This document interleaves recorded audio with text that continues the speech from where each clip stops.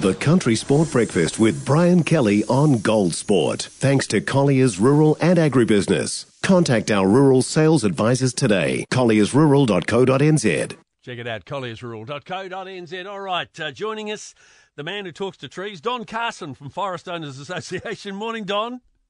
Morning, Brian. I prefer to think of it as talking with trees rather than to trees because it's a conversation, really. And probably hugging them as well, really. You'd be a tree hugger as well, wouldn't you? Yeah, well, it's sanctified by, now King Charles when he was, excuse me, that's cleared the audio. First conversation I'm having today is with you. So I'm honoured. Yeah. Charles was famous for hugging trees, so let's not get carried away. We don't want a reenaction during the coronation, do we? No, we don't. Hey, let's talk about this Living Par project, which is all part of the Living Building Challenge in Wellington. Yeah, indeed. And it's on the way to work sometimes when I get a ride and go past it. And I was always interested because in the initial stages, they'd cleared the site there at the university just along Kelburn Parade, and they're driving these massive piles into the ground, huge things. So I thought I'll take a few pictures for this Wood Our Low Carbon Future campaign and sort of leaned through the fence and took a few snaps and then sort of was duly accosted by some of the staff there. What are you doing? I said, well, public place, I can take what I like kind of thing. And wasn't a good start to the relationship. And they said, I see, okay, you're doing this campaign. Why don't you come in? We'll show you around. You can arrange for you to take photos and get the health and safety induction and do all the proper things. And it turned out, I went there this week, it is a fantastic thing. It's part of this Living Building Challenge, as you say, and there's fewer than 400 throughout the world at the moment. And they really say, how can we make a building as good as we can? So it's the location, the water and energy, self-sufficiency, the health and happiness stuff, the beauty of the building, and my God, Victoria University certainly needs more beautiful buildings than the old brutal modernist concrete sort of structures that were built in the 1970s and 80s. But the materials were the important one for me, and they're doing this cross-laminated timber from red stag, and Nelson Pine's doing its laminated veneer lumber beams, and they're using as much wood as they can. It's not just the piles, and so had a very interesting look around, and what really got me interested was resolving some of those dilemmas of what is the best thing that you can do for the environment. And if it is using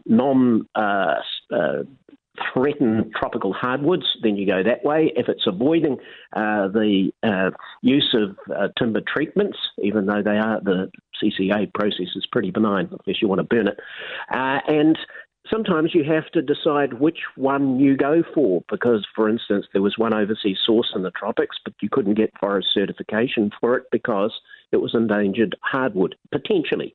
And so you had to go for the treatment. And so it's juggling those material issues that really is the interesting one. But all power to their own. It's a fantastic site, and I'm invited back to take a few more pictures. Well, you could also grab your camera, and when they start constructing it in Tauranga, the new city council building that's been built here is actually going to be built out of timber as well. Yeah. I mean, that's fantastic. That certainly some local government and Rotorua Lakes were the first one to really pick this one up. Said, we're timber towns. We're a timber country. Well, let's use more timber construction, and the modern timber construction where they've got the LVLs and CLTs, technical talk for gluing pieces of wood together to make them stronger, and you build out of those things. And people apparently, and the testing on this one, this biophilia, are a natural environment, and exposed timber makes people happy. So even Mark on a Monday might be cheered up by a bit more wood exposure. Well, there we go. And just before I let you go, you've got an idea, because you love your sport as well, Don. You've got an idea to help the women's and men's rugby game. Well, there's controversy about because so many in the women's game, they were kicking a conversion and missing so often because they're way out at the sideline and the kick was just beyond them. So the argument went. But I just get bored with conversions. I mean, we've minimised the number of penalty kicks by the free kicks. Why don't we do the same for the anti-climax generally of a conversion? Score the try, make that count. And if you want to have an equity on it, score between the posts, you get 7, score wide out, and you get 5. Make some interesting stuff over the touchline other than Bowden Barrett going knocked out behind the dead ball line because he wanted to make the conversion easier, but just simplify the game and make it more exciting. Get rid of the conversion kicks altogether. I like the way you're thinking. Not a bad idea. Good to catch up, Dom. We'll do it again real soon. Very, very good. Look forward to it, Bright. One of the scariest things you can hear as a parent is quiet.